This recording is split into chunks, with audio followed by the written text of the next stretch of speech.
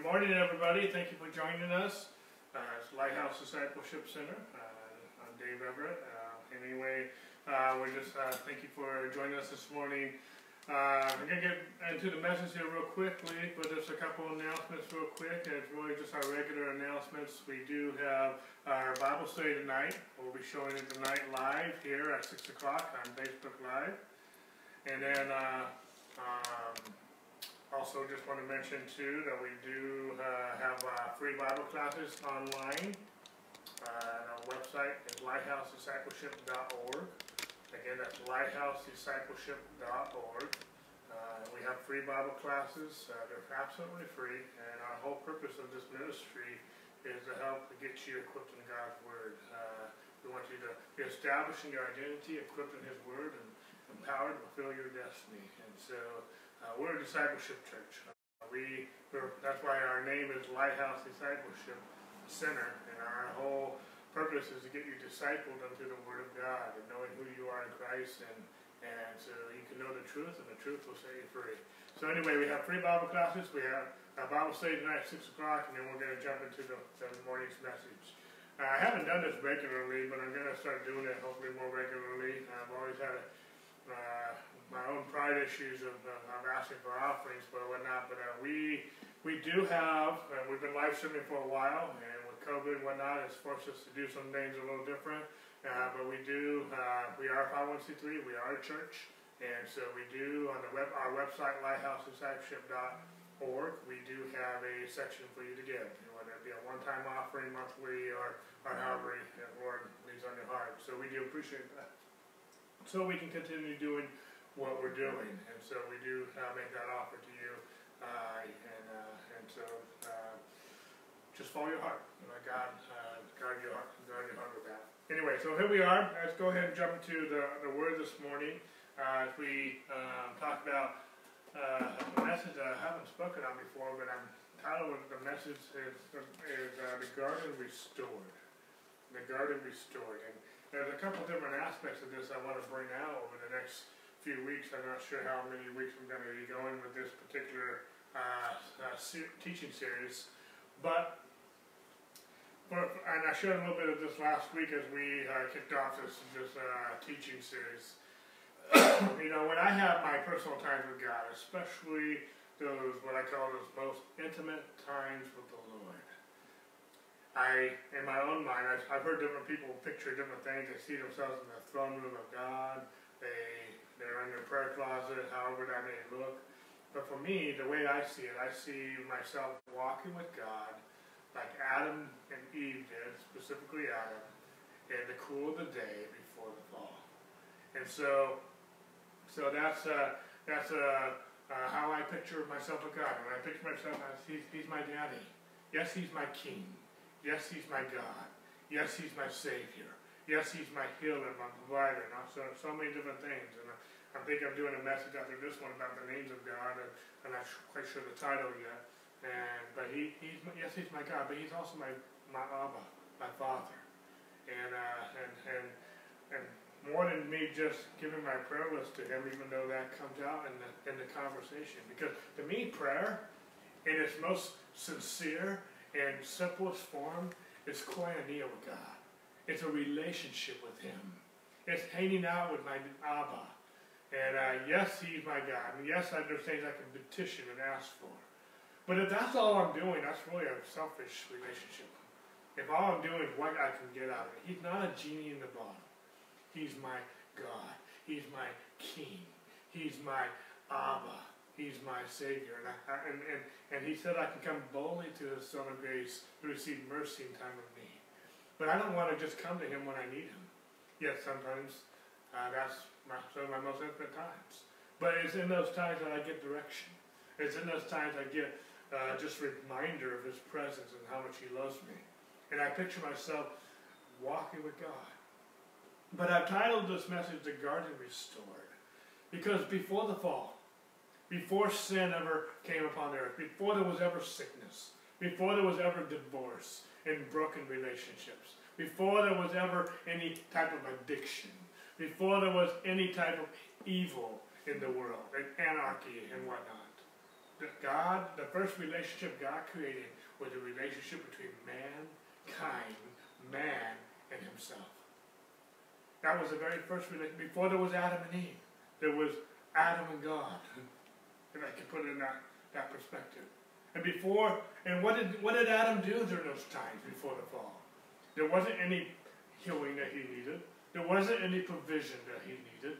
There wasn't any relationship issues. There was some direction at the very beginning of his purpose and whatnot.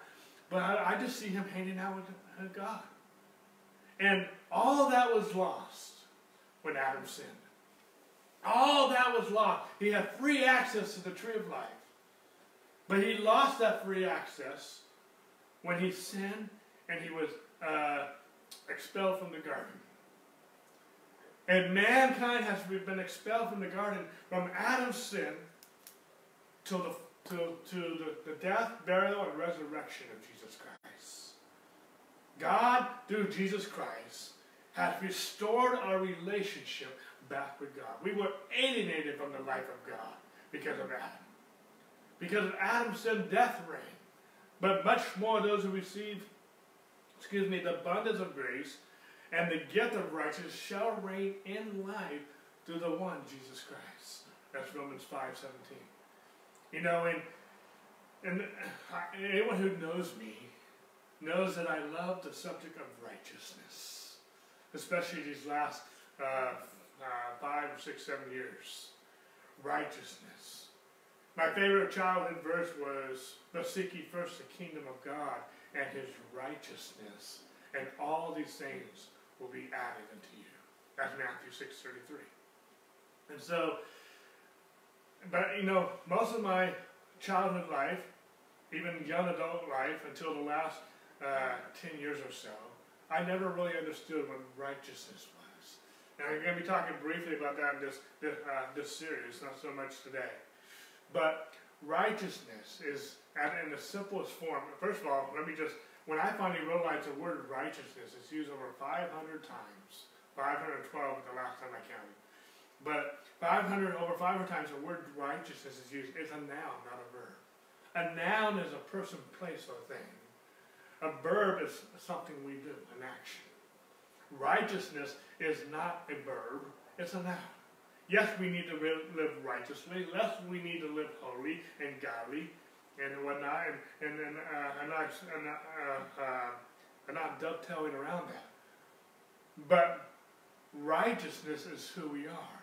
He who knew no sin became sin that we might become, that we might be born of the righteousness of God in him, in Christ Jesus. Without Christ became our sin that Adam committed, that Adam introduced us into.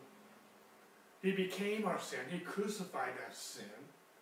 Romans chapter 6 talks about how we were died with him. We were buried with him. And we reckoned ourselves dead to sin and alive to God in Christ Jesus. Jesus, the second Adam, or the last Adam, became our sin so that we could become the righteousness of God in Christ Jesus.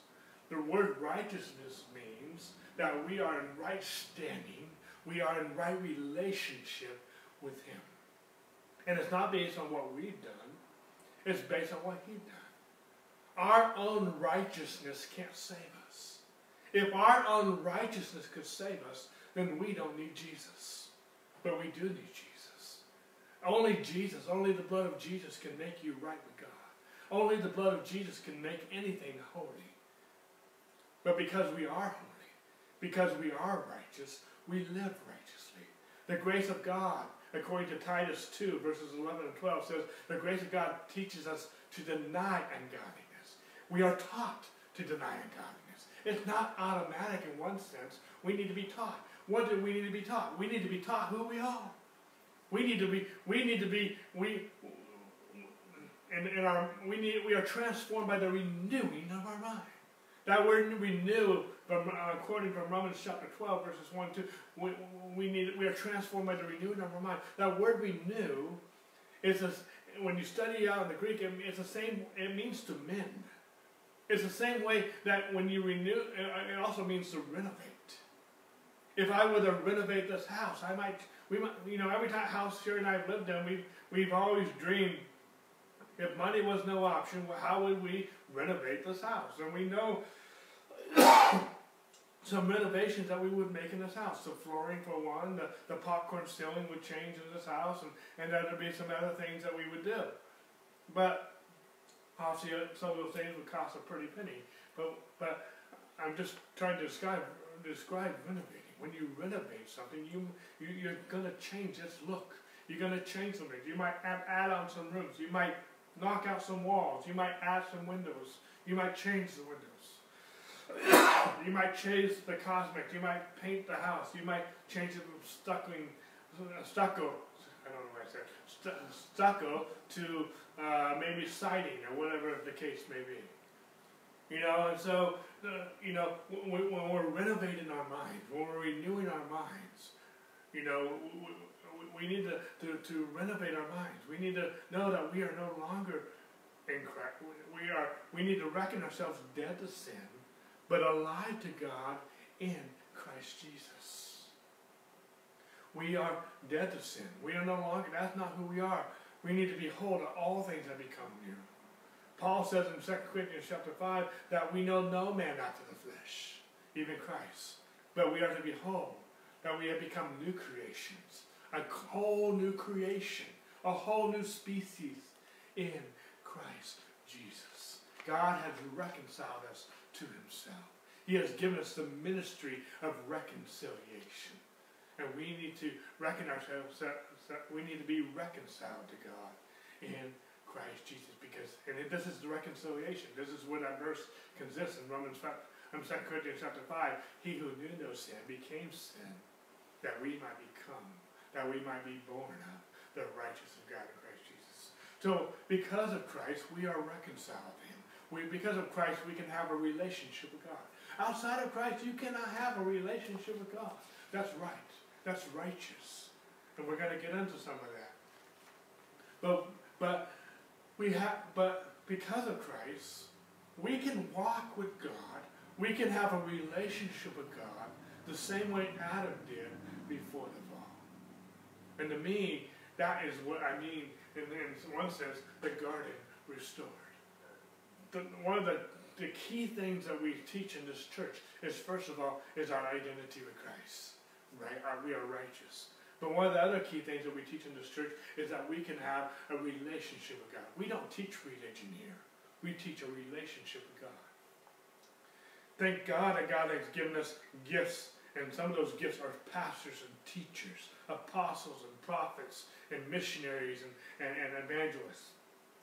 But he gave us those gifts. He gave us people like pastors to equip the saints for the work of the ministry, for the edifying, for the building up of the body of Christ. My job is to equip you to have a relationship with God and to have a relationship with one another as a body of Christ. My job is to equip you to edify one another. But you can't edify one another if you're still struggling with knowing who you are in Christ. If you don't have this relationship reconciled, you're going to have a very tough time reaching out to other people in your own strength. We're not teaching us to disciple one another in our own strength. We are teaching people to have a relationship with God, so that through God, by his Holy Spirit, you can be effective in reaching our world. Even in times like this, even in these last days. In these last days, Jesus prophesied about it.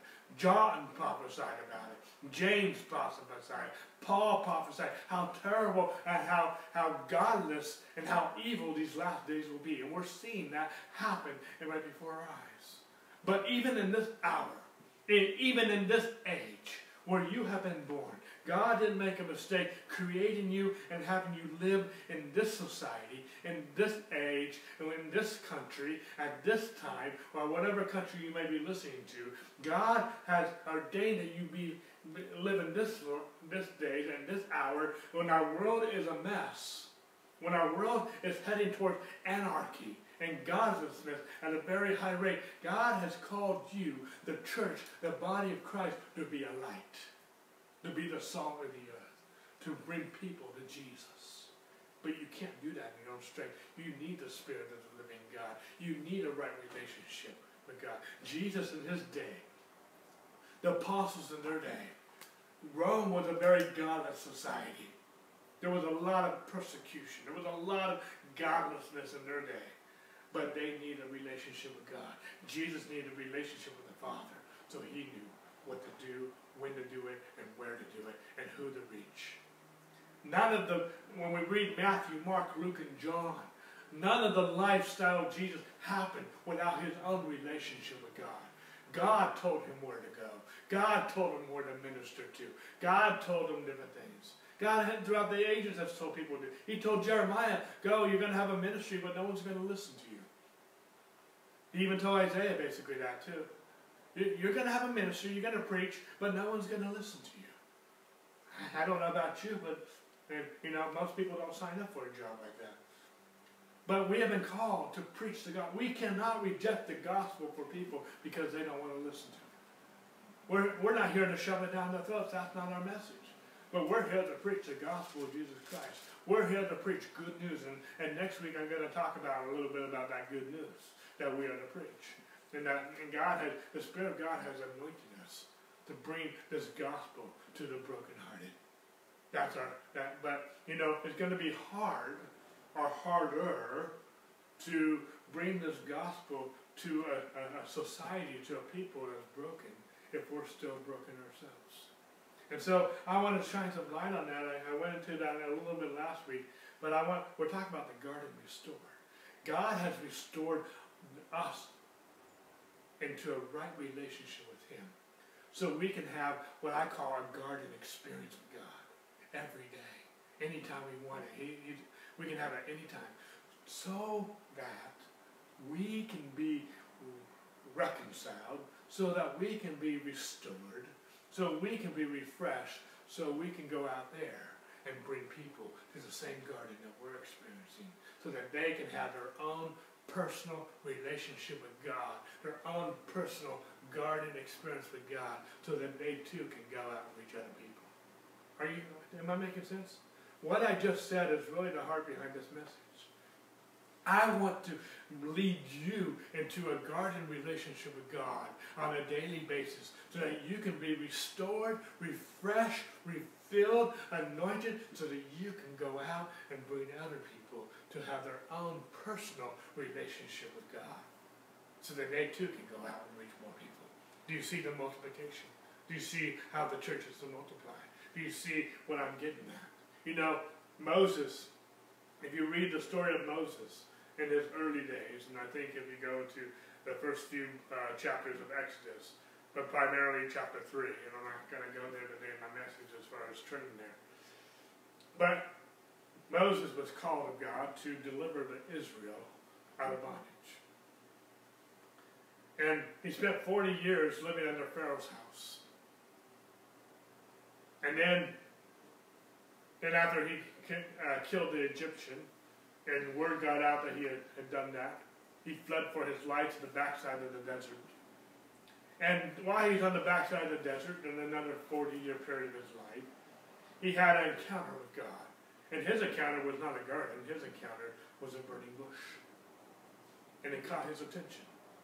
And during that conversation God had with Moses, God told Moses that he's going to go back to Egypt to bring people to the same mountain that he was already at. That was his proof. That was his directive.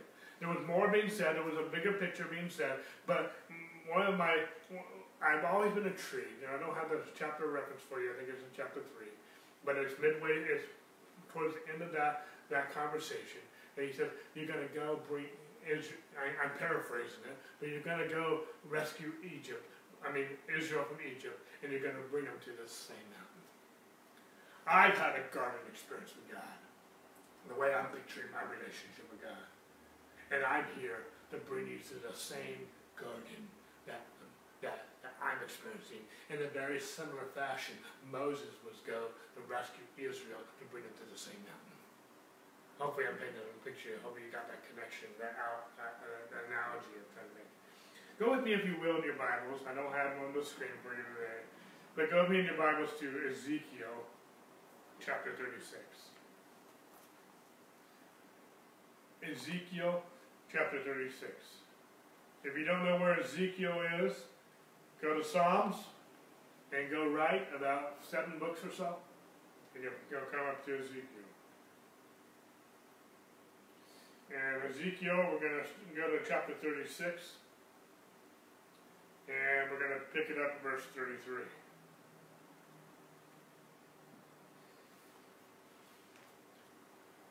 And I'm going to be reading from the New King James this morning.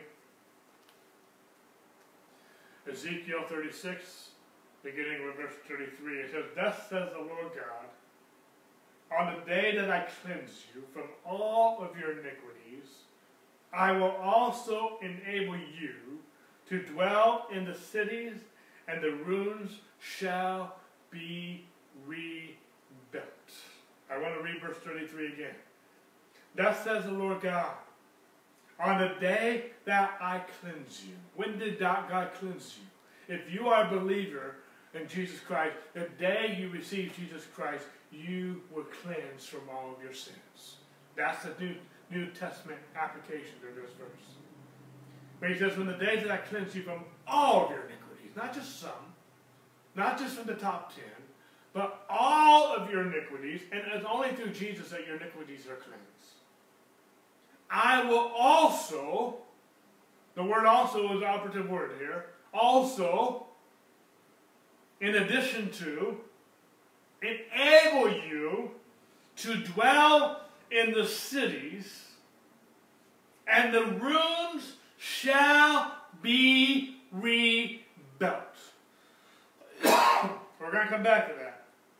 "And the desolate land shall be tilled, instead of lying desolate in the sight of all who pass by. So they," who's they? Those who are passing by, "shall say, this land that was desolate has become like the Garden of Eden, and the wasted, desolate, ruined cities are now fortified and inhabited. Then the nations which are left all around you shall know that I, the Lord, have rebuilt the ruined places and planted what was desolate. I, the Lord, have spoken, and I will do it." I love this passage, and there's some more that we're going to be using in this series to piggyback just exactly what we just read here. This is Old Testament, but there's a New Testament application to what we're reading also. God is telling Israel in this stage in history that they're a desolate land. They're in bondage. They've been destroyed. But God is going to restore their cities, their habitations, the places where they dwell, the places where God has planted them, that they are going to be like the Garden of Eden once again. So that all who pass by, all who witness, all who know them, all who see us even from a distance, are going to see that God rebuilt them, and they are fortified, and they are inhabited, and they are blessed like the Garden of Eden. The Garden of Eden is the most beautiful oasis and desired place that could ever be seen throughout Scripture and throughout history. It's not Sodom and Gomorrah. It's not a desolate place. It's not a wasteland. It's a beautiful place. You know, in Israel's situation, how did they get there? How did they get so desolate? Because of sin. Because of disobedience. Because of judgment. Maybe you're watching and you're like, how did I get here? Now maybe you got here because it's your fault. Maybe you've been in sin, you've done worse than sin. Maybe you're in jail. Maybe you're in prison. I don't know. I'm here to tell you, God is in the restoring business. And I'm going to bring out scriptures in this series, not so much today, and we might get to some of those. But when God restores, He restores double. I can bring you scripture after scripture after scripture that says when God restores, He restores double. But there's another picture we can paint. Maybe you're in the situation that you're in not because of something you've done, but because of something someone's done to you. I mean, just look at Daniel, for example. Shadrach, Meshach, and Abednego. Joseph. They didn't do anything wrong. Now, they were part, in Daniel's case, and in the Hebrews, Shadrach, Meshach, and Abednego's case, they were part of Israel. They didn't sin, but their king and the people sinned, and so they were just part of the POW experience. But Joseph didn't do anything wrong. Joseph was integrous. Joseph was honest. He was righteous. He was holy. And yet he was falsely accused and put into the dungeon. Yet he had favor there, but he's still in jail. You know, even if I'm a 5-star prisoner, I'm still a prisoner. And I don't want to be a prisoner. Some of you, perhaps listening, maybe you know people, they're in a situation because they've been victimized, they've been assaulted, they've been raped, they've been molested, there's all kinds of different things that have happened to them. And there's not enough words to describe the horror and the injustice that they have endured. There's not enough words I could say that would bring ease to their pain. Although I wish I could. But they find themselves in a very desolate situation because of something someone else has done. Maybe because of some of the anarchy going on in our world today. You've been taken advantage of. Whether you've been, someone in your household or family has been killed. Maybe your business has been burned to the ground. There's all kinds of different things that are going on in this world. I don't know all the stories, but maybe something's been happening to you or is happening to you, and maybe even the country you live, maybe you don't have the funds to do what God's called you to do. Well, I don't know what's going on, but maybe you find yourself in a situation that's desolate, it's dark, it's lost, but it's not because it's your fault.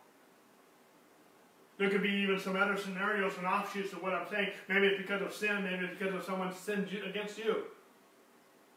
Maybe there could also be another area that still falls in the area of sin, but you've done what God's called you to do, but you've done it your way. You've done it in your own strength. You've done it with your own blessing and not the blessing of God. You're doing the right thing, but you're doing it the wrong way. You're doing it in your strength. Maybe some things are happening to you because, like Jonah, God's told you to go here, but you've gone there. Or you haven't gone at all. And Jonah, in the situation with Jonah, the boat is going to sink until they throw you overboard. And I'm not trying to paint a wrong picture here. But I don't know how you got or why you are in this situation, and that might be important to a certain degree, because if you're sinning, you need to get some things right. You need to allow God to be your healer. You need to be honest with the situation. You need to be honest before God. And He's not here to condemn you. He's here to heal you. He's here to set you free. You shall know the truth, and the truth will set you free. But whether you got here on your own doing, or whether you got here because of someone else's doing, or maybe it's all the above, it's a little bit of your own doing, and it's a little bit of their own doing, or maybe it started out with them doing something wrong, but you reacted, and you made it worse. And now it's a mess. I don't know how you got to where you are. And I have the saying, I can't undo what I've done. But what I'm going to do is another matter. I'm not here to magnify your sin. I'm not here to magnify how you've been victimized, how horrible it may have been. I'm not here to excuse it. I'm not here to justify it. But I'm here to preach Jesus. I'm here to magnify Jesus. I'm here to magnify the Word of God. And he says, verse 33, thus says the Lord God, on the day that I cleanse you from all of your iniquities, I will also enable you to dwell in the cities, and the ruins shall be rebuilt. Israel was in a position because of their own folly, because of their own sin. But God says, I will cleanse you, and I will rebuild the city, so that all who pass by will see this land that was desolate is now like the Garden of Eden, a restored garden. That's what God wants to do in your life. And it's not you who's going to do it. It's God who's going to do it. Am I making sense? You need to stop trusting yourself. You need to stop trusting your religion or your religiosity, your own performance. And you need to trust God. Now, when I talk about religiosity, I'm not saying there's not things we need to do. We need to be in the Word. Yes. We need to have a relationship with the Word and the Word of God. But don't make this a religion. Make this a relationship. There's a difference. We need to pray. Yes. Prayer changes things. Yes. We need to be in koinonia, relationship with God, walking with Him in the garden. But don't make that a religion. It's a relationship. There's a difference. We need to go to church. And right now, that can look in a lot of different ways. We should not forsake the assembly of ourselves. But don't make that a religion. Make it a relationship. We should tithe. But don't make it a religion. Make it a relationship. Am I making sense? I can take my wife out for dinner as an obligation in my own mind. And if it's just an obligation, it will show that I'm just doing this as an obligation. And I'll be a more doo-doo for doing it out of obligation than if I didn't do it out of the heart. There's a difference. Have you ever had a relationship, whether it be a parent-child relationship, or a marital relationship, or an employer-employee relationship, and the person was only doing it out of duty and not out of the heart? There's a difference. Don't treat your relationship with your Abba, your King, your God, out of a religion, but a relationship. Am I making sense? I hate religion. And I'm going to say something that might even blow some. I hate Christian religion. Because it paints an ugly picture of what true Christianity really is. It misleads people. I love Christianity. True Christianity. That is all about a relationship with God. And it's been restored because of Jesus. And God can take the filth. God can take God knows you. God knows me more than anyone else. God has seen me at my worst. God has seen my worst days. God has seen my most evil thoughts. And yet He loves me unconditionally. He thought He was worth dying for. And He, church, people haven't necessarily got this. Yes, God has died for you. Yes, Jesus died for you. But God didn't just want to die for you. That's the starting place. He wants to live in you. He didn't just die.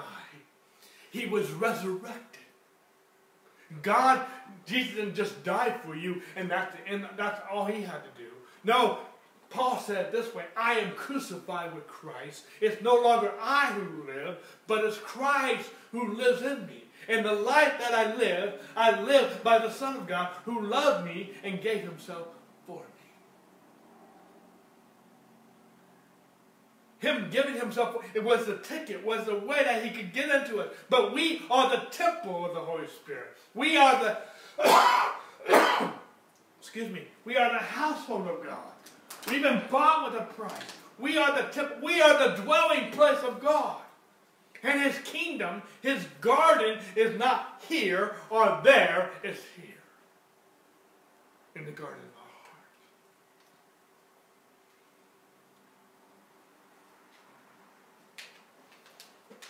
heart. In my heart, in everything we do, through all of our Bible classes, through all of our Bible studies, through every message I teach, and everything we do on Facebook is to help edify people into a living relationship with God.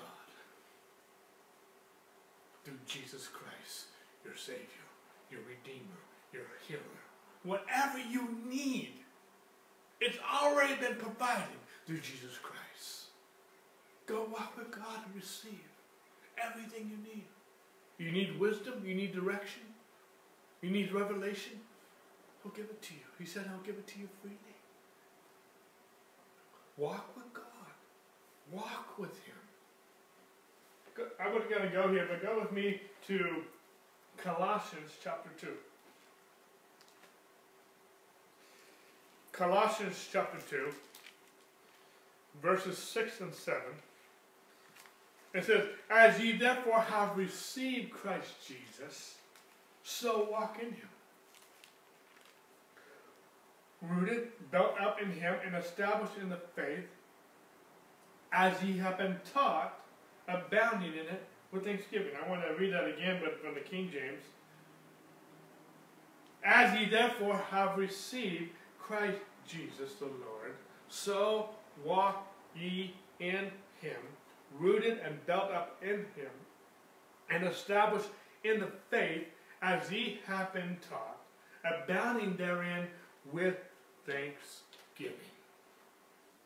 The same way you receive Christ is the same way you walk in Him. But how I have perceived it through the years is that how I receive Christ and how I walk with Him are two different things. I receive Him by grace because of what He's done, but I have to work out my own salvation.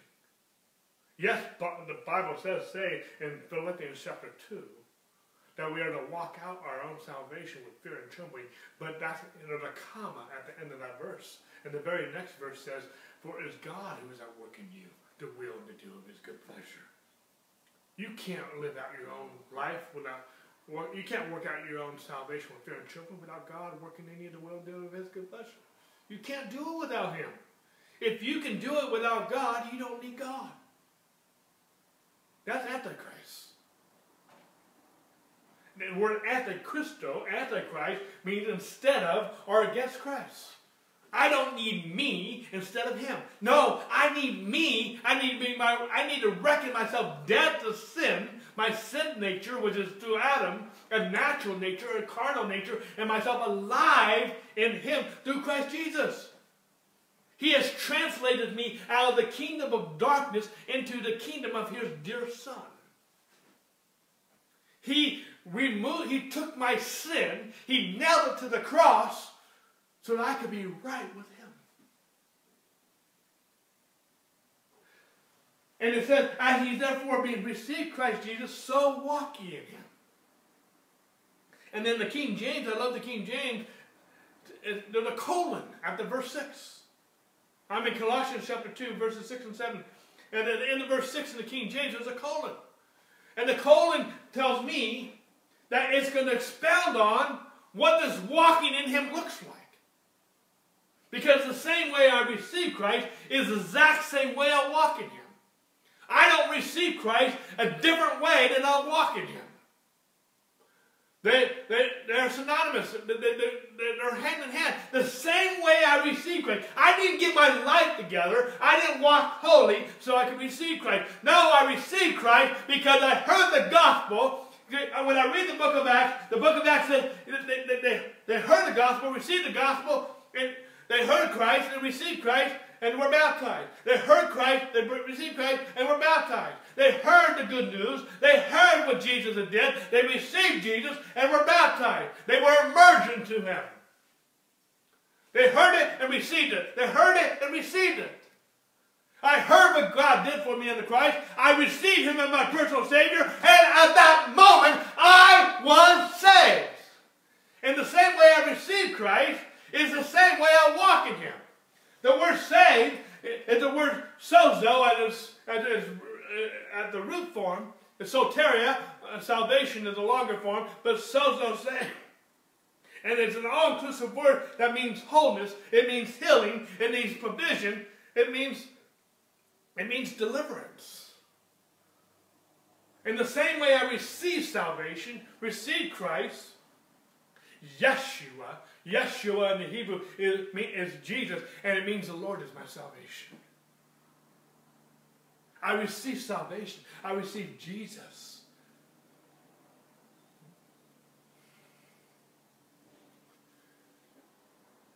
I'm trying to get the reference. But we're not born, when we're born again, we're not born again of corruptible seed, Adam. We're born again of incorruptible seed by the word of God.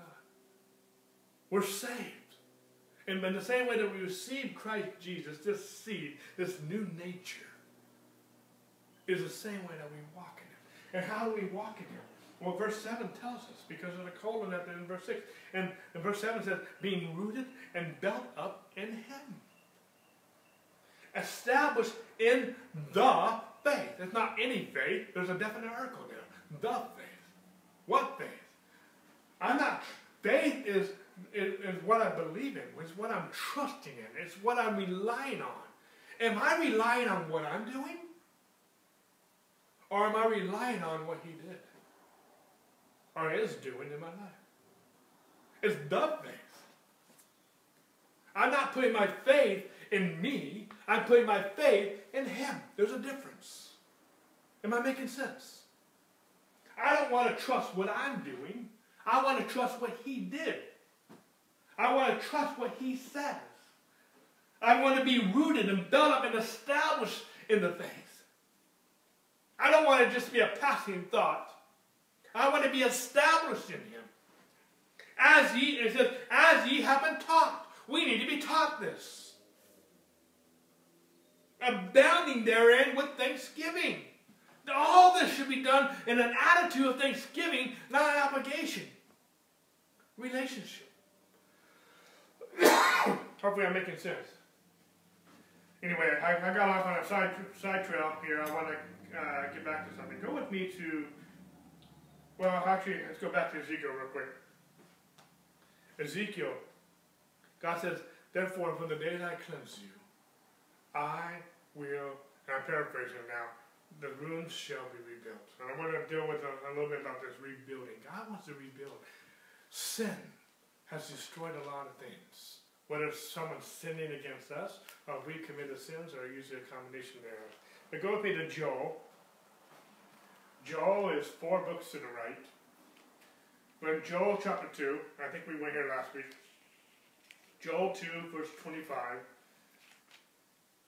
And God says, and so I will restore the years that the swarming locusts have eaten, the crawling locusts and the consuming locusts, and the chewing locusts, and my great army which I sent among you. And you shall eat in plenty and be satisfied. And praise the name of the Lord your God, who has dealt wondrously with you. And my people shall never be put to shame. Then you shall know that I am in the midst of Israel, and I am the Lord your God, and there is no other, and my people shall never be put to shame. Again, Joel is talking about the judgment that was on Israel because of sin. But whether it's your sin or whether it's someone who's sinned against you, but when sin always destroys. Always. It's never worth it. It will always cost you more than you think. It will always steal more than you think. It will always kill, steal, and destroy. Always. Whether it's something you do, sin, or whether someone does something to you, which is sin, it will destroy, kill, steal, destroy. That's why even when Paul says in Romans, anything that's not a faith of sin is sin. Because when we're not walking in faith, but instead we're walking in unbelief, it will destroy. It will steal, kill, and destroy. I want to feed my faith and starve my fears. I don't want to feed my fears and starve my faith. Hopefully I'm making sense with that. But God says, I will restore. Whether it's because of something you've done or someone's done to you, if it's sin, if someone who has violated you, it's been like locusts, it's just devoured you. There's some people, because of their emotional wounds, it goes so deep, they're so devoured. And their whole life looks like it's just a bunch of wounds. It's been devoured, it's been chewed on. It's ugly. It's just barren. It's desolate. But God says, I will restore to you the years the locusts have eaten. Whether it's something you've done, or whether it's something done to you. God wants to restore. And He wants to restore where there's no shame.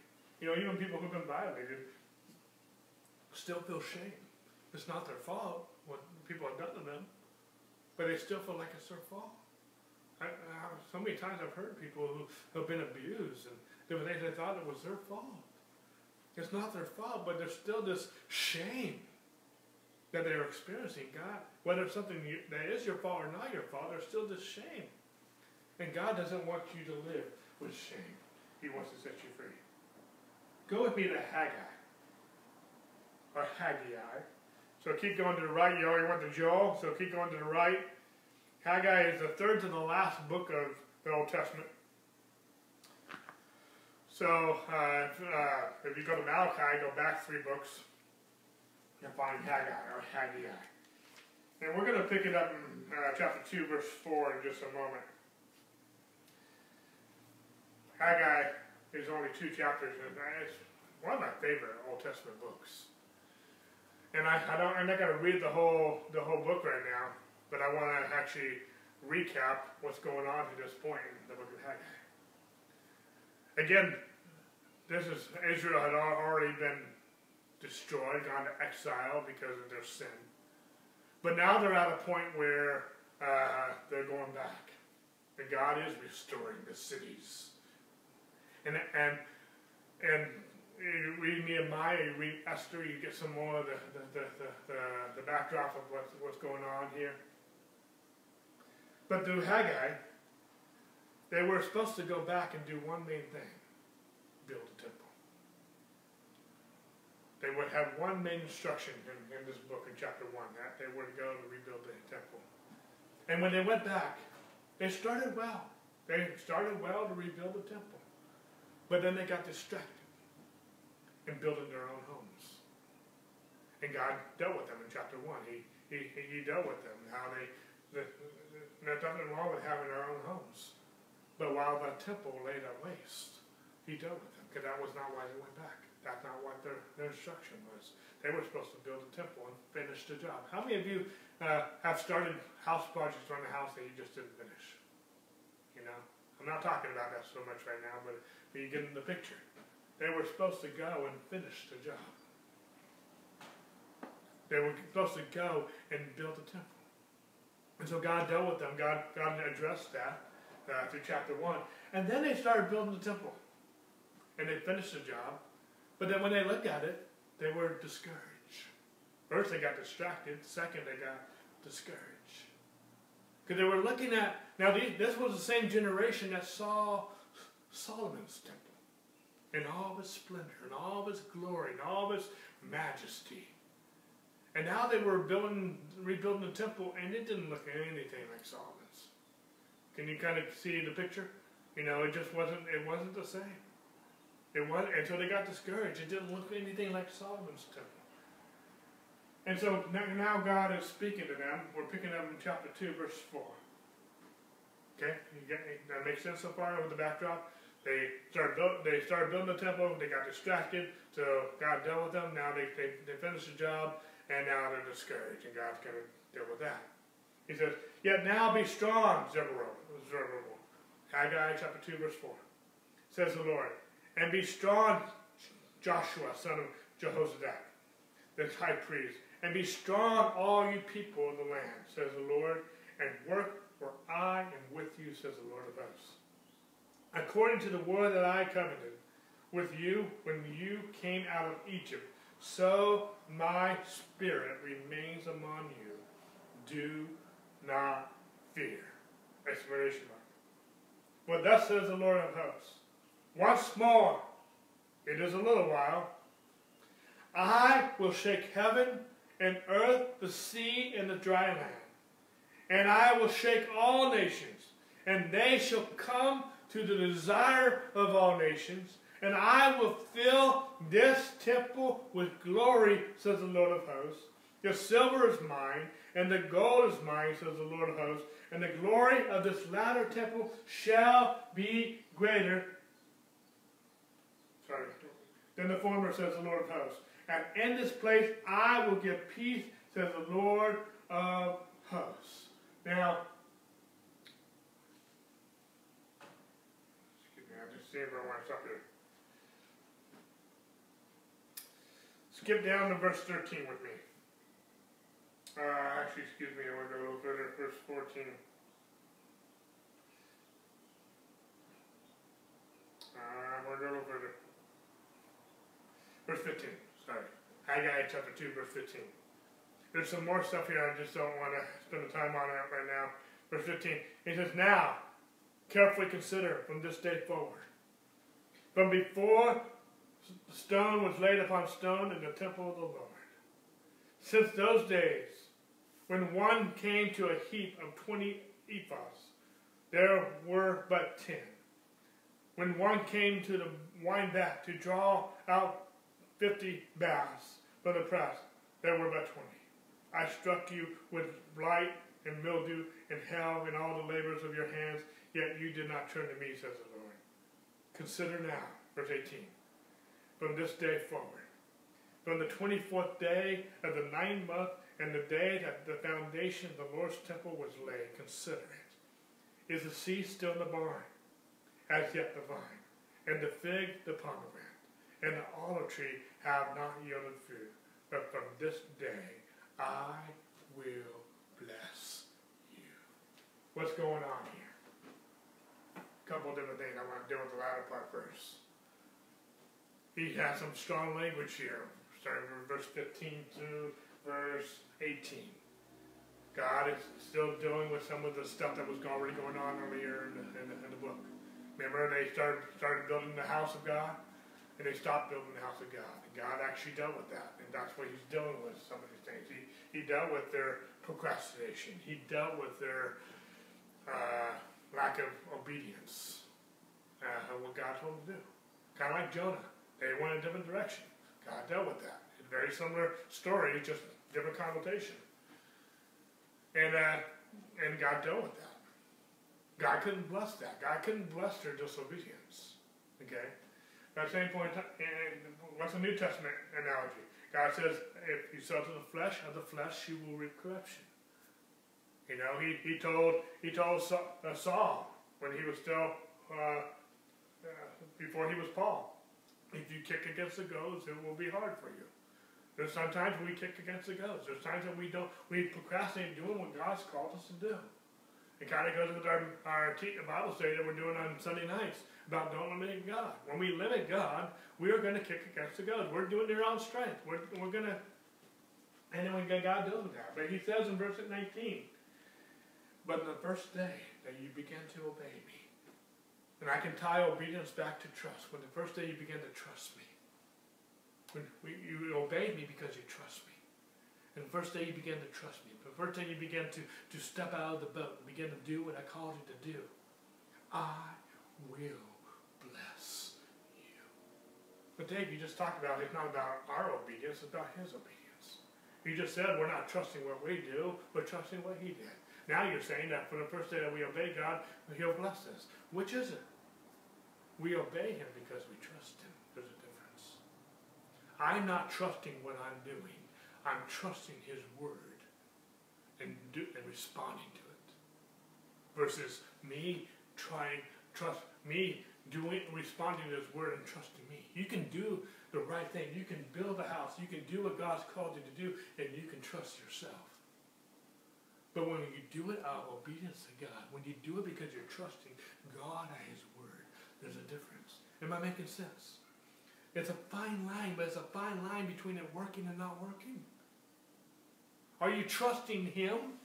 Are you trusting what you're doing because His Word says so? Because God told you to do it.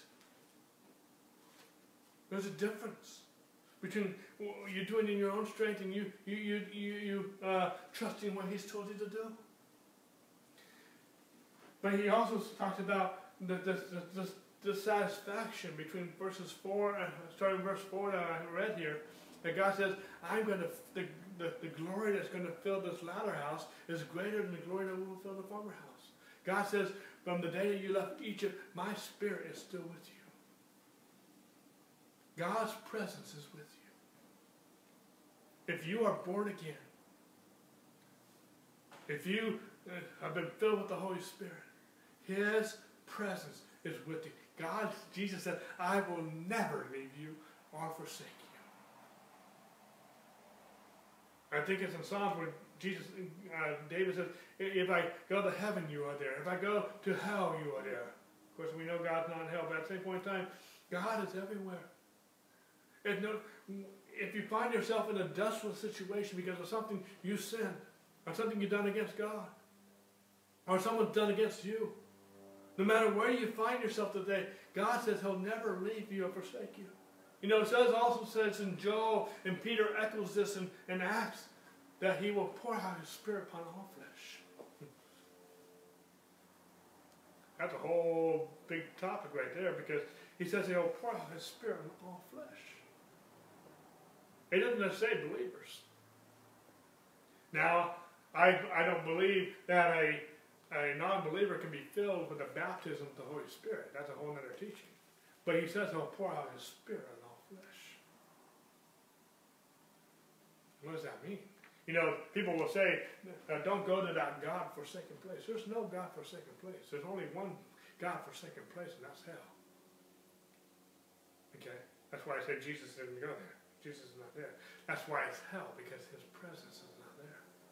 He's not there. But there's no place on this planet that is God-forsaken. We will get a new heaven. We will get a new earth. This one's too messed up. But we're still here.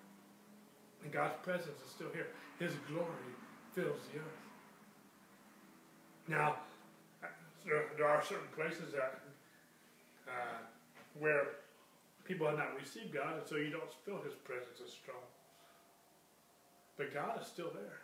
You know, one thing about hell versus an evil place today is, see, one thing about hell, let me just go off on this just for a second. I want to stay here. Nobody on this planet has fully experienced a life without God. Now, they might seem to be. They might have pushed God out as far as they could. But God is still here. His presence, His Spirit is still everywhere.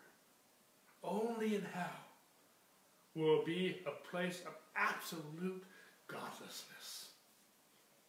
None of us on this planet has ever experienced complete, absolute godlessness. Because as long as there's breath in their lungs, there's hope. That makes sense. And that's, you know, I don't have time to expand on all that. I'm not talking to the godless. I'm talking to believers. Wherever you might find yourself today, God says He wants to restore you. You might, I'm using Haggai. Why am I using Haggai? Because you might have started well, but you got distracted in building your own lives, maybe even building your own ministry, and you got distracted, and God is dealing with that. He's calling you back to the garden. He's calling you back to the place where you met Him. Maybe along the way, not only did you get distracted, but maybe you got abused. You got wounded. God wants to call you to His garden to heal you. To heal those wounds that go deep within. And some of you, as you are going forward and trying to walk with God in the garden and trying to build this relationship with God, you're like, you know what? It doesn't look like I thought it would. And God is saying today that He wants to fill you with His Spirit, with His presence in such a way that all who pass by are going to see this desolate place be like the Garden of Eden again. God wants to fill you in such a way that the glory that fills this latter house will be greater than the glory that fills the former house. You are not a God-forsaken place. You are a place that's filled with the Spirit of God and the life of God. And God wants, instead of shame, He wants to give you double honor. Hopefully I'm making sense this morning. How are we on time? I'm just about out of time. Let me see if I have something else. Go with me in closing to Psalm 23. And we'll wrap it up here. Psalm chapter 23, a very popular psalm, especially in my childhood. We're going to read the whole psalm here. It's just 6 verses. And it says, "The Lord is my shepherd. I shall not want. He makes me to lie down in green pastures. He leads me beside the still waters. He restores my soul. He leads me in the paths of righteousness for His name's sake. Yea, though I walk through the valley of the shadow of death, I will fear no evil, for you are with me. Your rod and your staff, they comfort me. You prepare a table before me in the presence of my enemies. You anoint my head with oil, and my cup runs over. Surely goodness and mercy shall follow me all the days of my life, and I will dwell in the house of the Lord forever." You know, these 6 verses are just rich and just saturated with promise. I'm talking about the garden restored, a relationship with your Abba. And in this connotation, I'm painting a picture as David painted a picture. He's not just your Abba. He's not just your God, your King, your Savior. He's your shepherd. That's another way sometimes I picture Him. He's my shepherd. I'm lost. I feel like a lost sheep sometimes. Sometimes I feel like I don't know where to go. I don't know where the pasture is. I feel like beaten up. I've been on a journey. But He says, He makes me lie down in green pastures. He leads me beside the still water. Some of us has been white water too long. And we need some we need some calmness. We need some quietness. Verse 3, I love this. We're talking about the garden restored. He restores my soul. Some of you, you've just been in the dungeon too long. You've been on the backside of the desert too long. You've been the victim too long. You've been playing the harlot or the sinner too long. But God says He wants to restore your soul. You know, we pray for a lot of people. Some have received healing from cancer and all kinds of diseases. But you know the ones that go deeper than even cancer or COVID is the ones that go deep in the soul. And some of you, and I could go so much off on this. Almost every single disease, if not every single disease and sickness, is stemmed back to the soul. We are we worry, we stress, we have anxiety, we fear. And fearing, anxiety, worry is the cause of almost every single illness, if not the cause.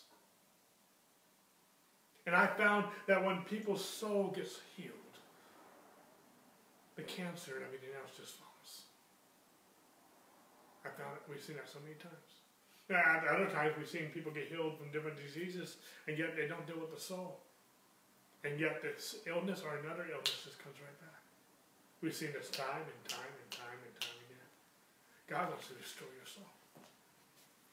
God wants to heal so deep that no medicine, no person, no anything else can touch, but the Spirit of the living God can bring complete healing to the core of your being. He leads me in the path of righteousness. I just talked about how righteousness is a right relationship with God. He leads me. You can't live righteously without His guidance. You can't live a godly life, a moral life, without His guidance. He leads me in the path of righteousness for His name's sake. Come back to the garden. Let Him lead you to the tree of life, so that by the tree of life you can live righteously. Yea, though I walk through the valley of shadow of death, I will fear no evil. It may be a shadow, but it can be a very thick shadow. But He will lead you. For your rod and your staff, they comfort me. Even His rod. His staff comforts us, but sometimes we need His correction. It's comforting. It's comforting to go through godly discipline. It might be painful in the moment, but we need it. All Scripture is powerful for doctrine, for reproof, for correction, for training in righteousness, that the man of God may be fully equipped for every good work. We need a reproof. We need a correction. We need it. Any good athlete, any successful person in any vocation whatsoever has had good discipline. Any good child, any good parent is a parent because they've had good discipline themselves. Maybe you've had bad parents, but you can be disciplined by your Heavenly Father, who can teach you how to discipline your children properly. Discipline is a lovely thing. And when I teach discipline, I teach it from the book of Hebrews chapter 12, which is actually echoed from Proverbs chapter 3, because the writer of Hebrews is quoting from Proverbs chapter 3. And Proverbs chapter 3 to me is a chapter of mercy. He teaches us by His mercy. Verse 5, you prepare a table before me in the presence of my enemies. He doesn't say in the absence of your enemies. He says He will prepare a table, a banquet for you in the presence of your enemies. What's His table? I picture this table as His table of remembrance. His body that was broken for us, and the blood of His covenant that was shed for us. You know, the early church, they were steadfast in the apostles' doctrine, and to fellowship, and to breaking of bread. To me, it's covenant. God has a covenant relationship with you. And He prepares a covenant table for you in the presence of your enemies. You know, even when Israel went to war, before they went to battle, they were supposed to have a burnt offering. A burnt offering reminded them of their righteousness. Before they ever had a battle, they were to be reminded who they were in God.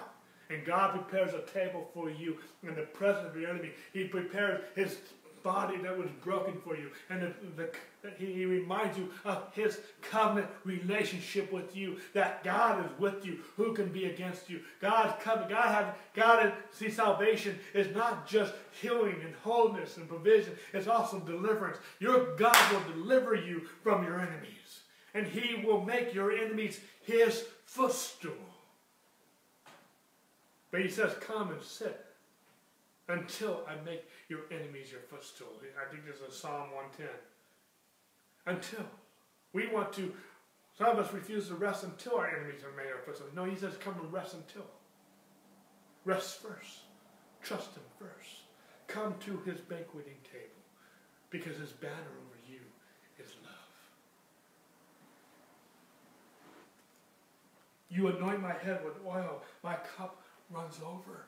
God wants to bless. You mean if you come to His garden, you come to His table, you come to His presence, you let Him lead you to the still waters, His refreshing, His garden. God, it will fill you that your cup runs over. I see refreshing here. I see healing here. I see provision here. I see God fortifying you for what's ahead. Come to the garden that's been restored. Your shepherd is leading to still waters. He's coming with His rod, His staff to comfort you. He's prepared a table before you He's reminding you of His covenant. He's here. He's anointing you. He's anointed you. And He says, don't touch my anointed. And we're going to talk a little bit more about this anointing next week. But God has anointed you. He's anointed you for what God's called you to do. It might not be pastoring. It might not be a missionary in Africa or wherever it might be. But God has anointed you to do what you have done. And it runs over. And then he has a caboose. He says, surely goodness and mercy shall follow me all the days of my life. Wherever you go, whatever happens in these last days, God said, surely, surely, goodness and mercy shall follow me all the days of my life. And I will dwell in His house, His garden, His temple, His presence forever. We are the house of God. God restored His garden for us to dwell forever. No matter what it looks like, no matter how dark it gets, no matter how evil it gets, no matter what people do to you, no matter how many evil enemies you have a secret place, my friend, to come and dwell with your Abba. Anytime you need, you just come and walk and sit in His lap. Come boldly if you need to the throne of grace and come and receive from His banqueting table. Come and receive His refreshing waters. Come and receive of His goodness. Come and receive of His mercy in your time. Even if you messed up, even if you fall off the track, so to speak, He says goodness and mercy follows you. Because even along the path, even along the way, you make a big mistake, His mercy's coming. His mercy is following you. Not to help you to sin, but if I can teach on mercy, His mercy will discipline you. It says in Proverbs 3 that don't let mercy bind it around your neck. Don't lean on your own understanding. In all your ways acknowledging Him, He will direct your path straight. And then He goes on and talks about discipline. What Hebrews chapter 12 quotes from. If you will bind His mercy around your neck, it will be your friend. That will guide you so you won't be wise in your own eyes. But you will let Him discipline you. So you will be a disciplined disciple. Because a disciplined disciple is basically the same word. Discipline and discipleship is almost identical. I want to be a disciple of Christ. I want to be a disciplined follower of Christ. And I'm led by His mercy. And His goodness. His goodness. We have a good God. He's good. He's good. Every good and perfect gift comes from above. We were at Crossroads in 2004, and God gave us a word, rest in my goodness, and I will take care of everything. Church, rest in His goodness. Rest in His goodness. Rest in His goodness. Rest, rest, rest. Don't fret. Don't fear. Rest in His goodness. Come to His garden. Rest in His goodness. Rest. He's a good God. One word, He can change your circumstance, your finances, your situation, whatever you need. One, rest in His goodness. Rest in His goodness. Come, the garden is He's called you, He's given you way to the tree of life to come and rest and be filled and be anointed to do what God's called you to do. Rest, my friend. And He will take care of everything. I want to conclude by going back to Ezekiel. Ezekiel 33.